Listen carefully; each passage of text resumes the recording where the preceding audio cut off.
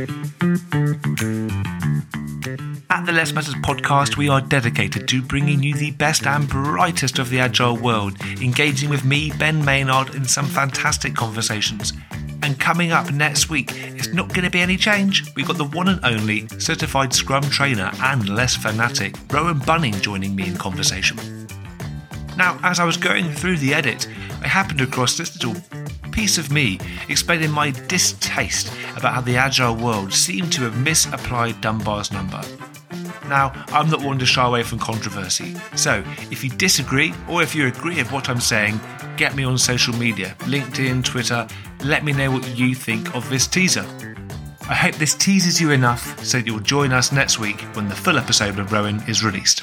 I've had some experience in talking to a guy called Robin Dunbar, who was the creator of Dunbar's number. Talking to him about it over email, incredibly courteous guy, but it was just amazing how the Agile world's completely misunderstood it and has applied it totally incorrectly. You know, this isn't about how many connections you can have in an organization. This is how many connections you have, full stop. And that the magical number of 130 isn't acquaintances like you get in the office. That's friends. So building an organization based upon this mythical number of 130 is, at least from the research that Robin Dunbar has done, there's absolutely no empirical link.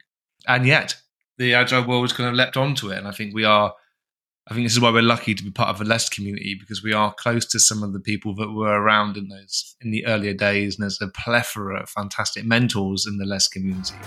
I hope that's teased you suitably for the conversation we have coming up next week with Rowan. So don't forget to subscribe on the podcast platform of your choice so that you don't miss the conversation, and we look forward to welcoming you back soon.